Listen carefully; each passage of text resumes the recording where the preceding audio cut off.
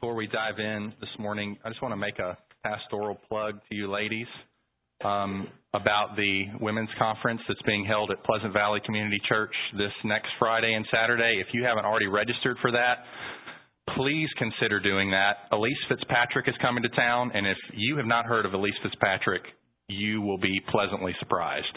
Elise is a tremendous woman. I have dipped into her writings a little bit, and they are just full of Jesus and the gospel. And I think you will be richly blessed and encouraged by attending this conference. I'm sure there's more information available in the office, or you can talk to any of us pastors or any of the ladies who may know about it. So I just want to encourage you to do that. And guys, take care of the kids. Make that happen for your wife. She will be richly blessed and helped. Well, we're in Jeremiah 32 this morning, and the text that Blake read, I'm not even going to touch a tenth of it. I'm actually going to confine all of our time to the end, verses 40 and 41, and that's where we'll be this morning. As the great theologian Bob Dylan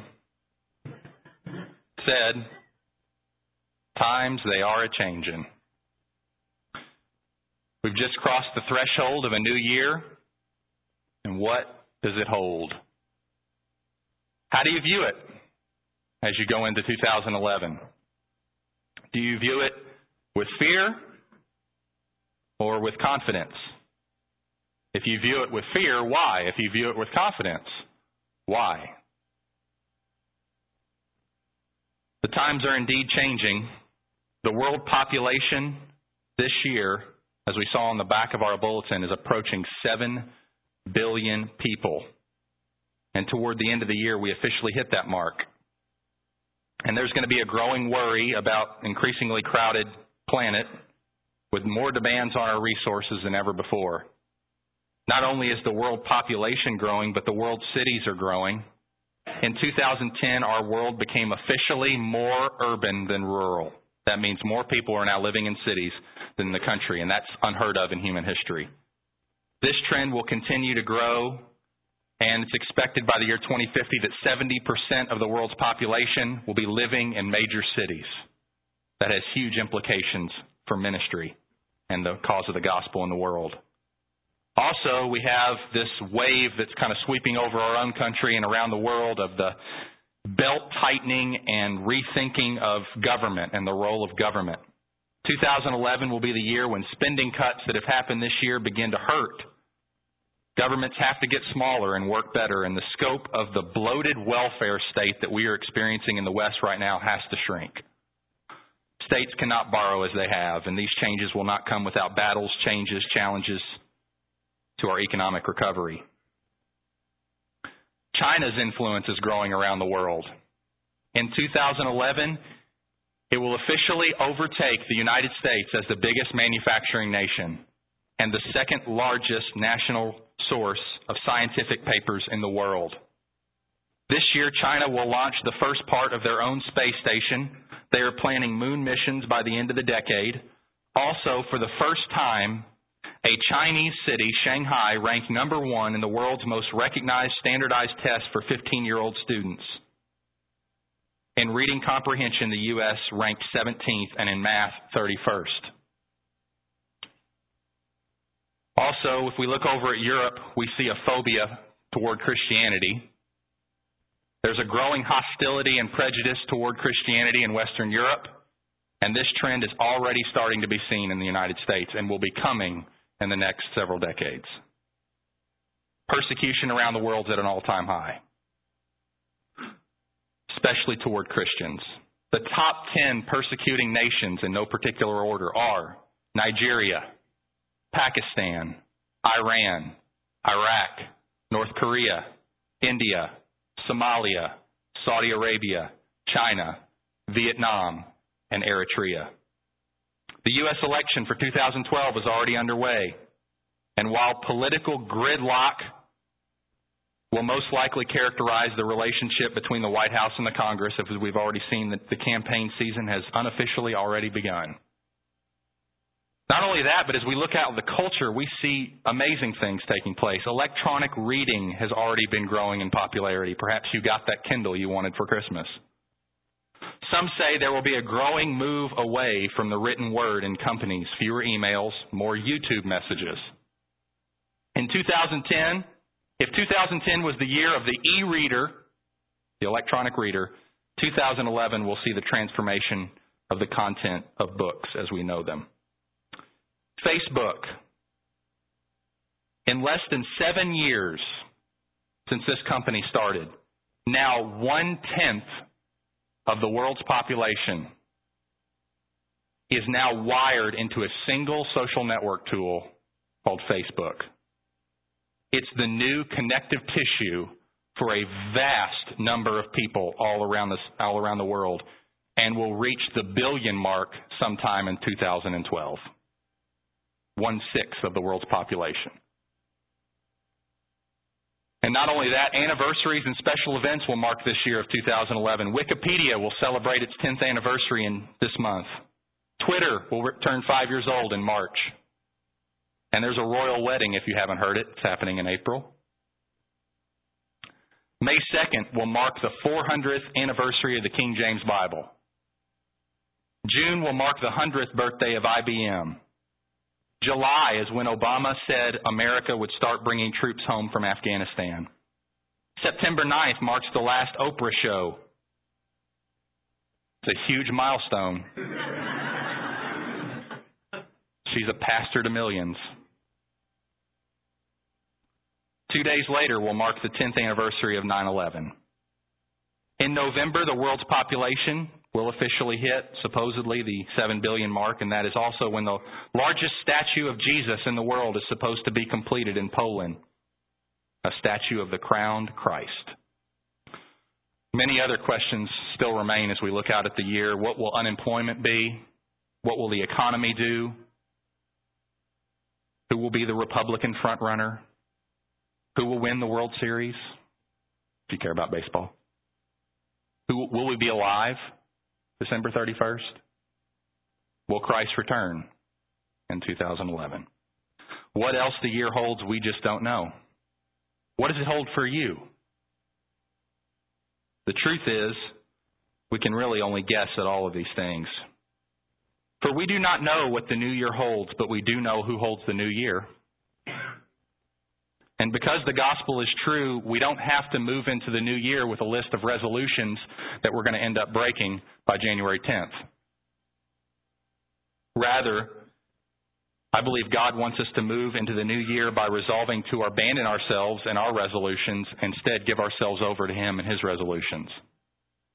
He has resolutions, you know, and His resolutions will be fulfilled.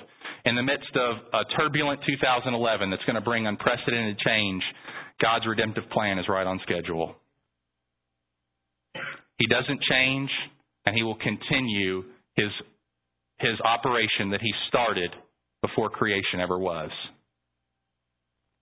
So if whatever else might change this year, this passage in Jeremiah 32 gives us ample grounds for moving into this new year with confidence. Because we're not the only ones who make resolutions in the world. This morning we're going to see that God has made some resolutions, and He wants us to believe them and have fresh hope for the new year as we enter in. So 3 questions I want to ask from Jeremiah 32 this morning. Number 1, what is God's resolution? Number 2, who is this resolution made for, or for whom is this resolution made? Who does it concern? What's the resolution all about? And then number 3, how is a resolution like that even possible? Okay, so those are going to be our 3 questions. First of all, what is God's resolution? Did you notice in the text that Blake read how many times God said, I will? I will, I will, I will. I think it's between 15 and 20 times. And between Jeremiah 31 and 32, He says, I will do something. I will do this. I will do this. I will do this. I will do this. We can say a lot of things about the new year. We can say we will do this, but really our wills are just plans. There's no certainty that those things will happen. But when God says, I will do something, write it down. Certain it's going to happen. And He promises a lot of things in this passage. He promises that He's going to make a new covenant, and we're going to talk about what that is. He promises that He's going to be forgiving people's sins, that He's going to actually have a people who are going to worship Him, love Him, follow Him, and obey Him. Because if you read the Bible up to this point, that has not been the story. God has not had a people who have loved Him, followed Him, worshiped Him, and obey Him. But He says right here in Jeremiah 31 and 32, I'm going to get that. I'm going to get that. I'm going to have a people who are going to worship Me, who are going to love Me, who are going to follow Me. He says as a summary statement in verse 38 of chapter 32, they shall be my people, and I will be their God. So that's the big resolution, but that's not so much what I want to focus on this morning. I want to focus on how He's going to go about fulfilling that resolution. What is His specific resolution toward you? If you are a Christian this morning, what is God's resolution for you this year, no matter what else may happen? And we get that answer in verses 40 and 41. That's where we're going to focus this morning. So let's look and see what God's resolution is toward His people for the new year and for all the years of their life. In verse 40 of chapter 32, I will make with them an everlasting covenant, that I will not turn away from doing good to them, and I will put the fear of Me in their hearts, that they may not turn from Me. I will rejoice in doing them good, and I will plant them in this land in faithfulness with all my heart and with all my soul. So what, in summary, is God's resolution toward you this year? It is to rejoice in doing you good with all His heart and with all His soul from January 1 to December 31. And when 2012, if it gets here and you're still alive, that will continue. God is committed to rejoicing over doing you good all the days of your life with all of His heart and with all of His soul. So let's unpack that a little bit. First of all, God is resolved to do us good. God isn't committed to doing good to His children some of the time. Rather, He keeps on doing good and never stops doing good to His children.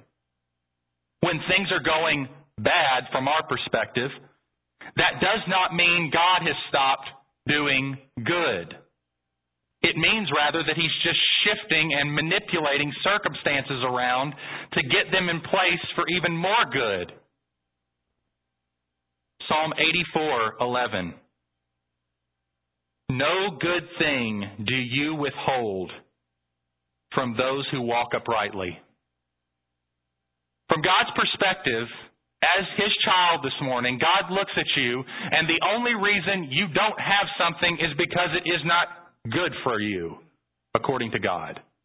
No good thing does He withhold from those who are His, from those who walk uprightly. It's real easy to throw stones at a verse like that because we can probably think of a million things as a body of believers that we don't feel like are good, especially from the hand of God. But I want to share with you an illustration from the life of George Mueller. Some of you may know George Mueller. He's famous for being a great man of prayer. And he built orphanages and has inspired the faith of thousands over the last 150 years since he lived. He lived in the middle of the 1800s in England. And in July of 1853, his only child, Lydia, became sick with typhoid fever. And if you got typhoid fever in those days, it was almost certain that you were going to die. She came to the brink of death, but through her father's prayers and the prayers of others, her life was spared. And here's what George Mueller wrote in his journal after she was healed. Listen to Mueller's words. While I was in this affliction, this great trouble, besides being at peace, so far as the Lord's will was concerned, I also felt perfectly at peace with regard to what caused Lydia's affliction in the first place. Once, on a former occasion, when the hand of the Lord was heavily laid on me and my family, I had not the least hesitation in knowing that it was the Father's discipline, applied in infinite wisdom and love for the restoration of my soul, from a state of lukewarmness. So what's he saying?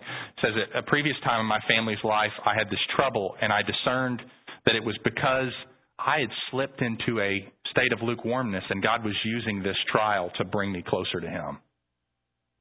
But he says, at this time, with Lydia's sickness, I had no such feeling.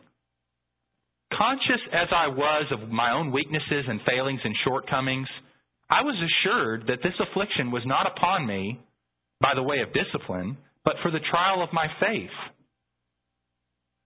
Parents know what an only child, a beloved child is, and what to a believing parent, an only child, a believing child must be. Well, the Father in heaven said, as it were, by His will, are you willing to give Lydia to me? My heart responded, as it seems good to you, my Heavenly Father, but your will be done. But as our hearts were made willing to give back our beloved child to Him, who had given her to us, so He was ready to leave her to us, and she lived. Delight yourself also in the Lord, and He will give you the desires of your heart. Psalms 37:4. So he had kind of an Abraham-Isaac experience, didn't he? Lifting the rod, lifting the sword over his child, say, Lord, whatever you think is right. And God said, now I know that you trust me. Well, it's easy to look at Mueller's story and say, well, he got her back. Right? He got her back. His daughter was made well again. Was God doing... But what if God would have taken the daughter? Would God have still been good? Would God have still been fulfilling His promise here in Jeremiah 32 to never stop doing good to you? Well, before we respond by questioning God's goodness, let me continue the story. On February 6th, 1870, this was 17 years later after that event, George Mueller's wife, Mary, died of rheumatic fever. They'd been married up to that point 39 years and 3 months. He was 64 years old at the time, and shortly after the funeral, he was strong enough to preach a funeral sermon, his reflections from the death of his wife. And what he chose was incredible. He chose the text, Psalm 119:68, you are good and do good. And here were his 3 points for his sermon that he preached after his wife just died. Number 1, the Lord was good and did good in giving my wife to me. Number 2, the Lord was good and did good in so long allowing me to be married to my wife. Number 3, the Lord was good and did good when He took my wife from me. Under his third point about God doing good and taking his wife from him, George Mueller wrote the following, yes, my Father, the times of my darling wife are in your hands. You will do the very best thing for her and for me, whether life or death. If it may be, raise her up yet again. You are able to do it, though she is so ill. But howsoever you deal with me, only help me to continue to be perfectly satisfied with your holy will. George Mueller knew this promise.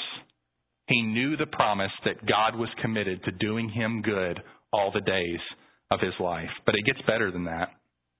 God is not only committed to doing his people good, according to Jeremiah 32, verse 40, when he says, I will not turn away from doing good to them, but notice his heart behind it in verse 41. I will rejoice in doing them good. God does not bless us begrudgingly. He seeks us out to do us good because he loves it. Deuteronomy 30 verse 9 says, the Lord will again take delight in prospering you. The Lord will take delight in prospering you. It's not just that the Lord will prosper you. It's not just that he will do you good, but it's that he will take delight in doing it. Psalm 35 verse 27, God delights in the welfare of his servant. He not only takes care of us, he not only promises to do us good, but he promises to enjoy it. You know, this past Christmas taught me more about this, I think, than any other time in my life. When you have children, Christmas just takes on new dimensions of joy. When I was a kid, I didn't think that it could possibly get any better than just getting all that you asked for. That was the cream of the crop when I was a kid, just getting everything I asked for. Well, really, giving what someone is desiring is actually more of a blessing than receiving what you desire. And I saw that in my son. Before Christmas, we've been talking about this all throughout, the past year, basically, with Christmas coming up, even in the summertime. We were just telling him, what do you want for Christmas? What would you like to get for Christmas? And he was always saying, cake. He's 2.5. He wanted cake. Okay, I'm like, well, we don't have to wait for Christmas to get cake. But he loves Thomas the Train, and he loves trains. And so we wanted to get him some trains. And so a couple days before Christmas, we really hadn't gotten him anything yet. We hadn't settled. That Thomas the Train stuff, those of you who have had kids long enough, that's expensive. It's very expensive. And so Katie went to Target one day and started looking at all the various options of Thomas the Train things and really wasn't completely settled on what to buy just yet. But as she's walking out the store, I believe is walking out the store, right, honey? She's walking out the store. She runs into a friend of ours that we know, no one in this church, but just a friend of ours, and they struck up a conversation. What are you getting? What are you looking for doing last-minute Christmas shopping? Da-da-da-da. I said, yeah, I'm really looking for trains for my son, but that stuff is really expensive. And she said, well, I have a sister who is looking to get rid of all her Thomas the Train stuff. She has tons of it. Tons of it. It's like, I'll give her a call and let you know. So she gives her sister a call and then calls Katie back and says, hey, they're willing to do it for $125. And this is a ton of train stuff. So we go over there and walk in the garage, and they've got all this train stuff. And so we bought it, brought it home. This is Christmas Eve.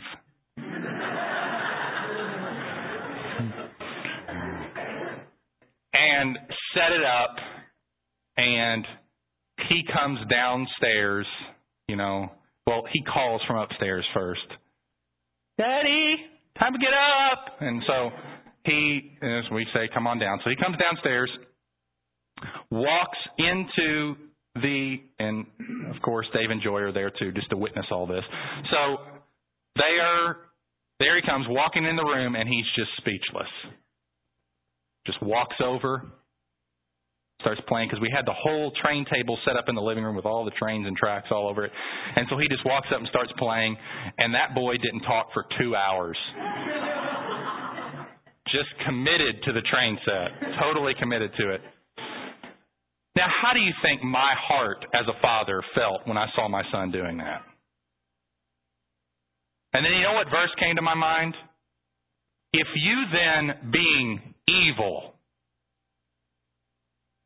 know how to give good gifts to your children, how much more does your Father in heaven give good gifts to those who ask Him?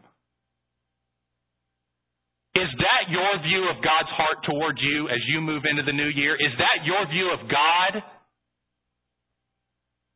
That His disposition towards you is He stays up late at night to dream about ways to bless you. That is our God. He rejoices to do good to His children. But it gets even more than that. Because we see another part of this statement at the end of verse 41. I will rejoice in doing them good, and I will plant them in this land in faithfulness. Notice this, the end of verse 41. With all my heart and all my soul. Now, how big is the heart of God? How big is the soul of God? John Piper writes, can you conceive of an intensity of desire that is greater than this one? With God's desire with all my heart and with all my soul? Suppose you took all the desire for food, and all the desire for sex, and all the desire for money, and all the desire for fame, and all the desire for power, and all the desire of meaning, and all the desire for friends and security, all that desire in the hearts and souls of 7 billion people that are presently living on the earth, and you'd put all that desire multiplied by all those 7 billion hearts and souls into a container.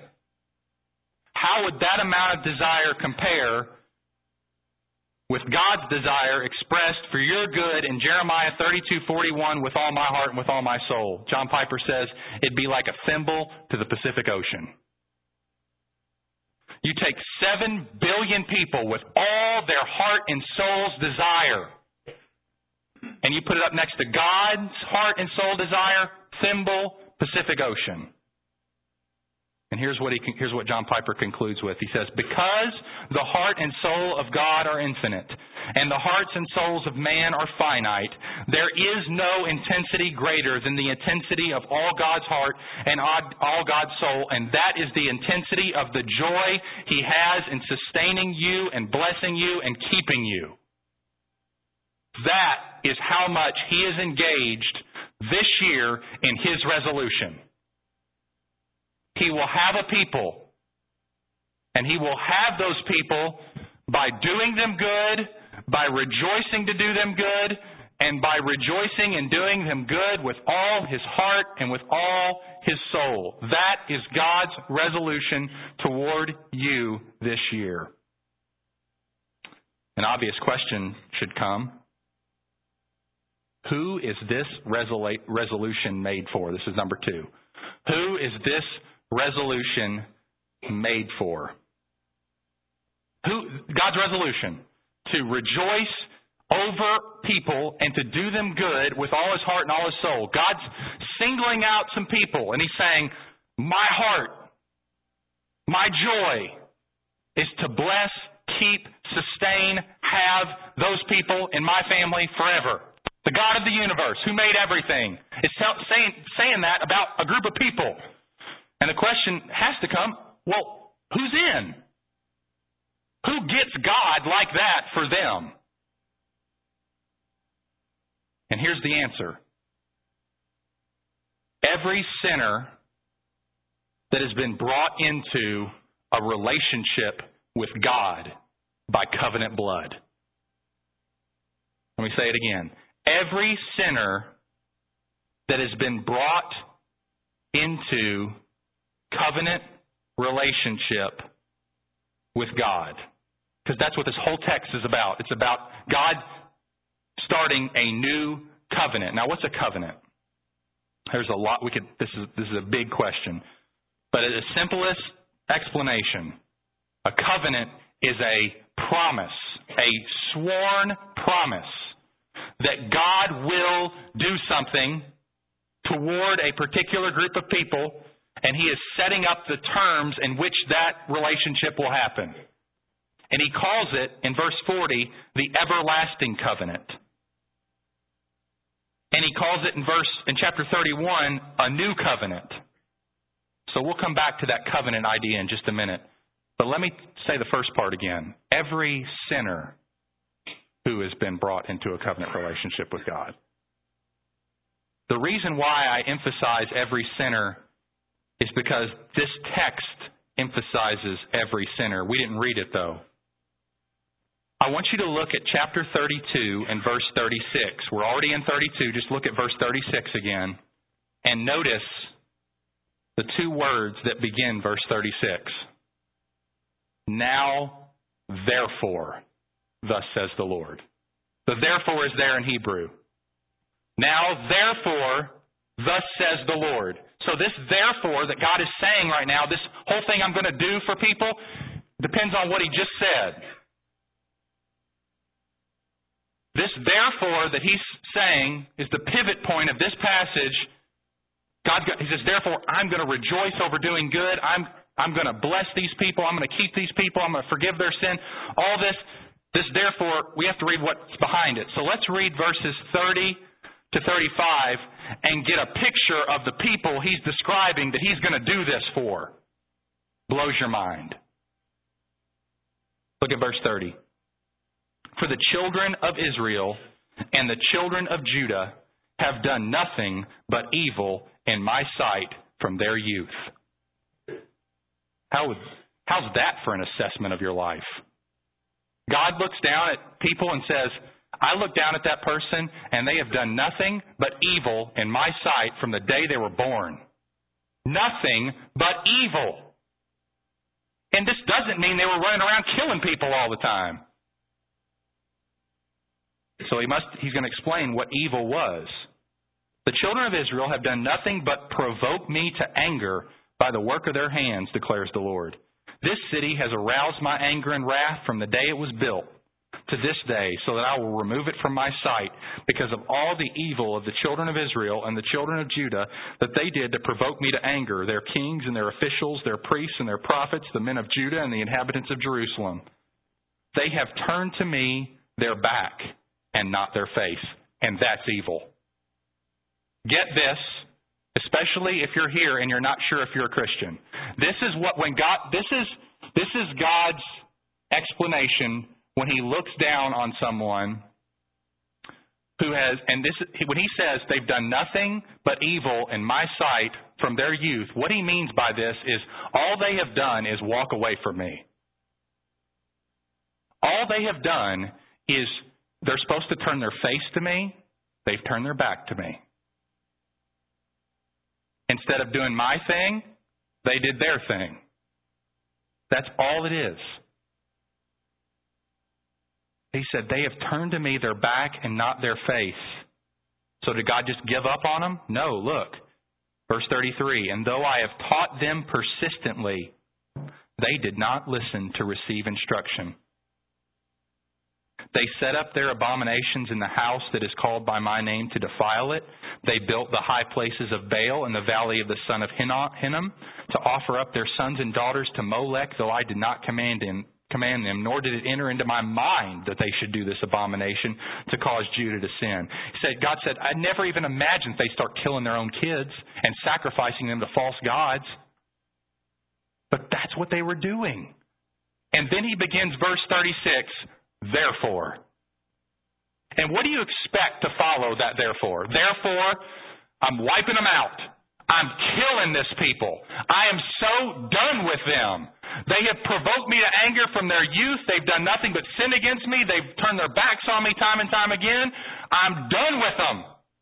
Wipe the earth out. Let's recreate things. But God doesn't do that, does he? He says, though these people have sinned against me from their youth, though they have turned their backs on me, though they have killed their kids to a false god, I will rejoice in doing them good.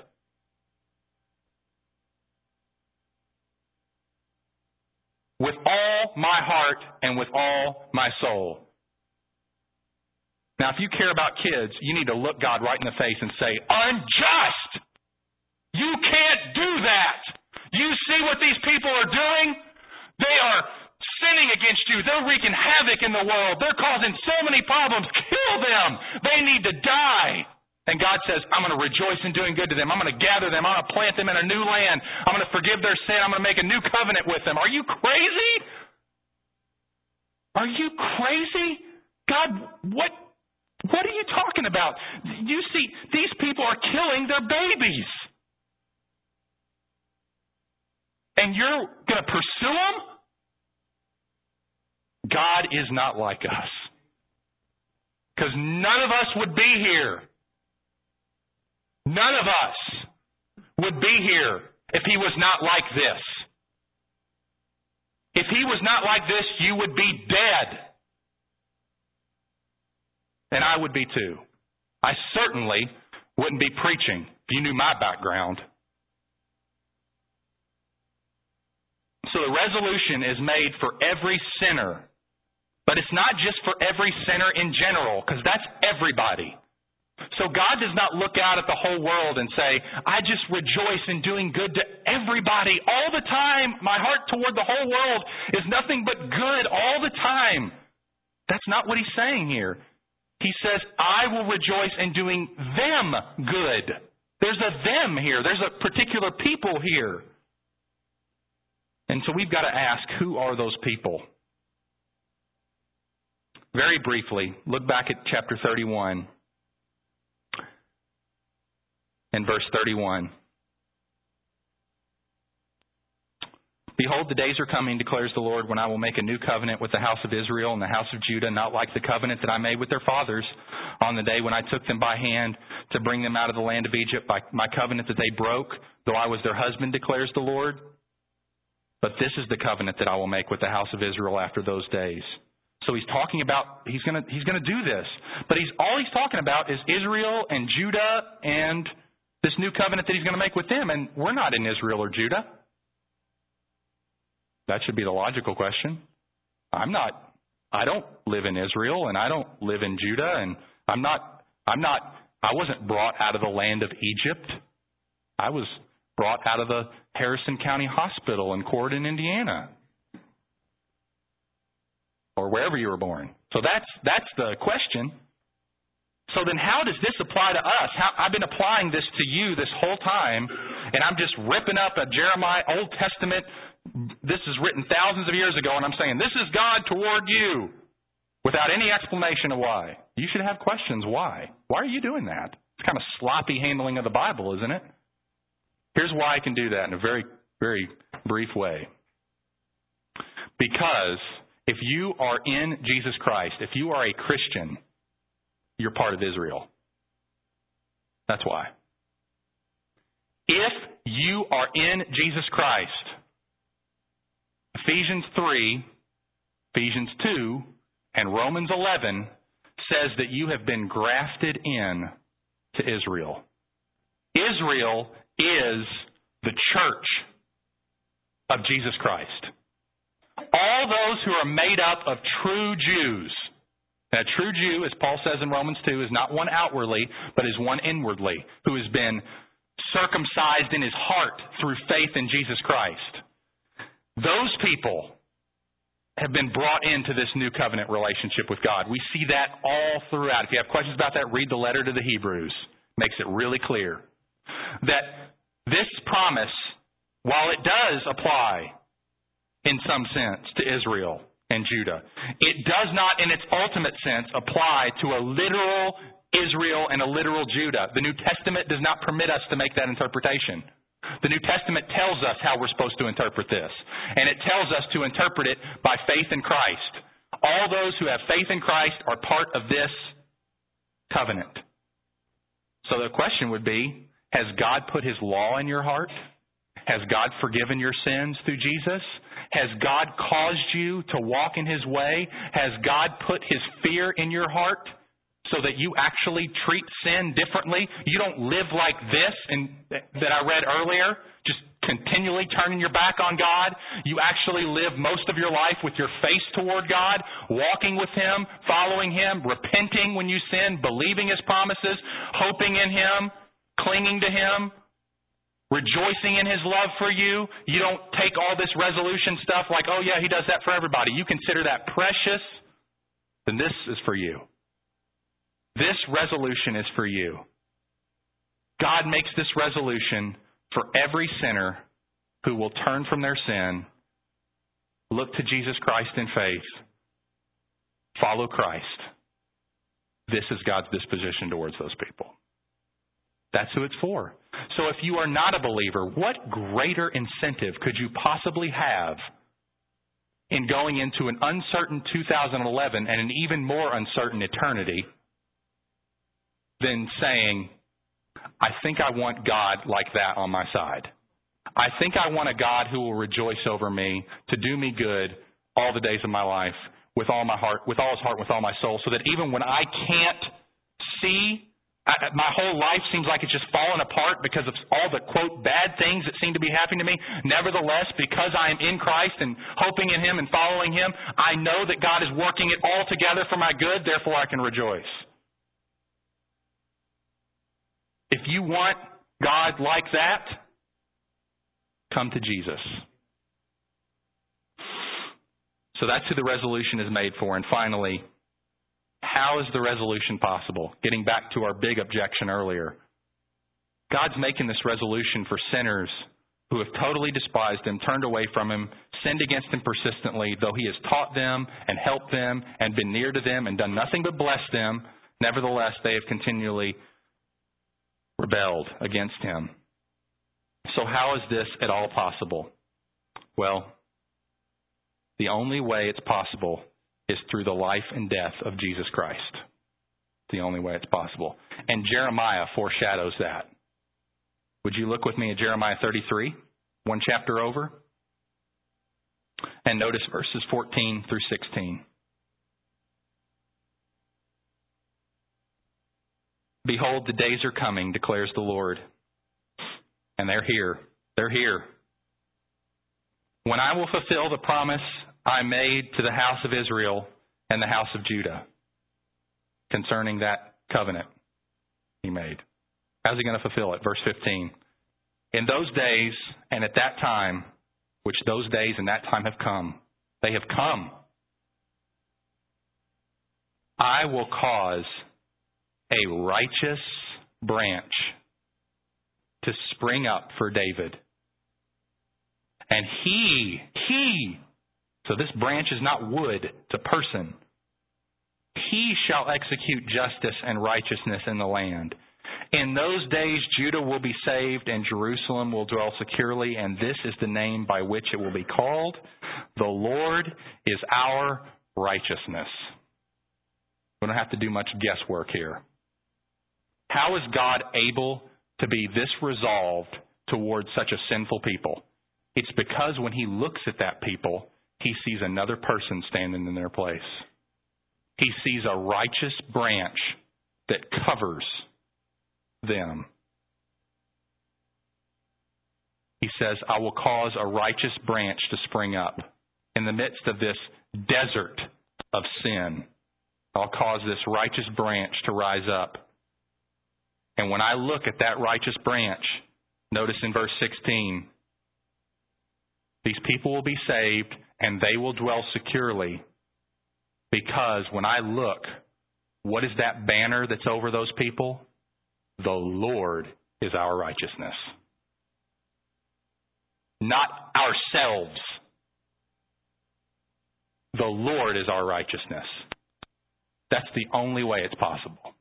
Is if God substitutes his Son in the place of those sinful people. That's the only way. So that Jesus' death actually pays for their sacrificing their children to Molech. Jesus, when he was suffering on the cross, was suffering for people who kill their babies. He was suffering for them. So the people in our community who have killed their babies can be forgiven and restored to a right relationship with God. So the people in our community, the people in our own church, perhaps, in our gathering this morning, who have never turned their faces to God, can turn their face to God without fear. They don't have to be afraid of God. They can go to God because God is the one who caused this righteous branch to spring up in the first place. So we have to totally realign and recalibrate our whole thinking to the way God saves people. He does not save people by saying, okay, you've lived a really, really bad life. In 2011, you better make it good or I'm not going to bless you. You better make it good. You better try a little harder. He doesn't do that. He looks at 2011, he looks down at us and he says, I will give those people, I will bless those people, I will rejoice over those people if they are in covenant relationship with me through Jesus Christ. If they are repenting, believing people. If they are not churchgoers. If they are not just in the church, but in Christ. By faith in Him. Then those people have the Lord as their righteousness. And God will rejoice over doing them good all the days of their life. Let me close with a few concluding applications for us. Specifically speaking to those of us who have been brought into this covenant relationship, have been made right with God, and do have this promise for us all throughout the new year and all the rest of our lives. If you meet trial this year, if you meet incredible difficulty this year, I don't know what this year holds for you. We don't know what this year holds for each other, do we? We wish we could. We would stop it if we could. We have no idea what's coming, not just in the world, but in our own lives. But we know this. It is sent from the hand of a Father who loves you passionately. And if God hasn't opened His heart up and laid it bare before you this morning and said, will you please trust me when difficulty comes? God is opening up His heart and saying, look at how it beats for you. Look at how I care for you. Look at how I rejoice over you. Look at how the Lord takes pleasure in His people. Psalm 149. Look at that. And if a George Mueller-like experience comes into your heart where he takes a precious person away from your life, will you still be able to look up at him and say, good to me all the days of my life? Good to me all the days of my life. It was good that He gave them to me for so long. It was good that He took them away after leaving them with me for so long, or leaving them with me for just a short time. So, in the face of trial, we must respond with trust because we know our God. Those who know their God, according to Daniel, display strength. So we must display that strength. Otherwise, what we spread in our community is a false gospel. We spread a gospel about our community that our God is not good, that He's mean, and He takes stuff away from us that we don't like. God always says yes to you, unless He has something better. And sometimes that better is painful because we don't know what real good is. We don't know. When God says, I'll rejoice, I'll never turn away from doing good to them, that doesn't mean sweet, easy life, because that's not good for us. That spoils people.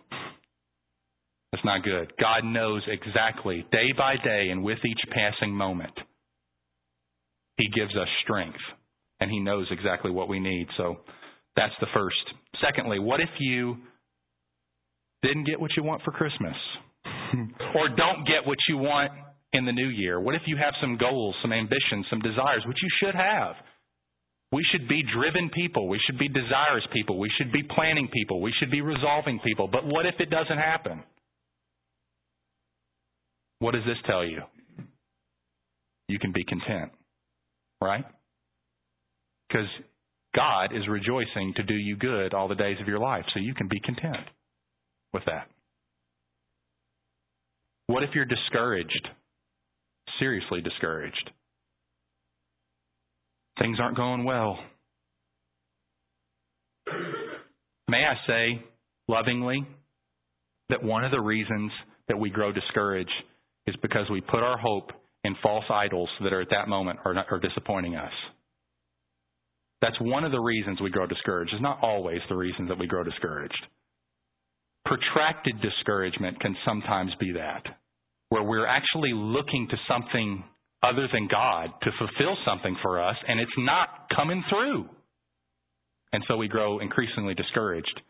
But in the face of that, if we're facing discouragement, we can respond with great joy because we're not lacking anything good from the hand of God. You know, if you're a productive, driven guy or lady who just, has to succeed and has to do things, you know what? If you die today, you've lived a successful life. Even if you don't accomplish all your goals. Do you know why? Because when Jesus said it's finished, it really is finished. And you don't need anything else. You may have desires and drives, but you don't need it. So we can respond to joy, with joy in the face of discouragement. And finally, what if this year, and it will, your selfishness begins to steer the car of your life, and you want what you want, and you want to do what you want to do? God's disposition toward you in this text is if you lay that selfishness down, if you will serve in the way that Pastor Keith in his Sunday evening sermon last week called us to lay our lives down in service like that, God says towards you, you will lose nothing. In fact, you will gain everything. That is God's disposition. And if we really believe that, brothers and sisters, if we really believed that God was this way toward us all the time, we are the freest people in the world. We don't need it. We don't need more. We can give it away. We can lay it down.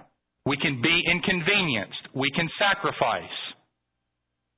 And we can do it with great joy because we know we have this God who rejoices over us and delights in us and takes pleasure in doing us good. This God is over us and promising to be this way toward us all the days of our life. We're the freest people in the world. We don't need to get on the treadmill and run the rat race that everybody else is running. We don't need to do that. So may God help us in this new year to be resolved to make no more resolutions except this one. Get to know Him. Get to know this God. Let's pray.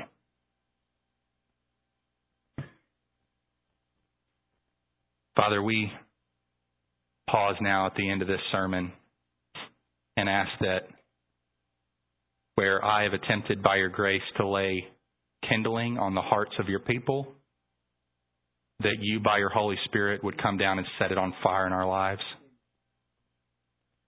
And that this would take deep root in me and in all of us.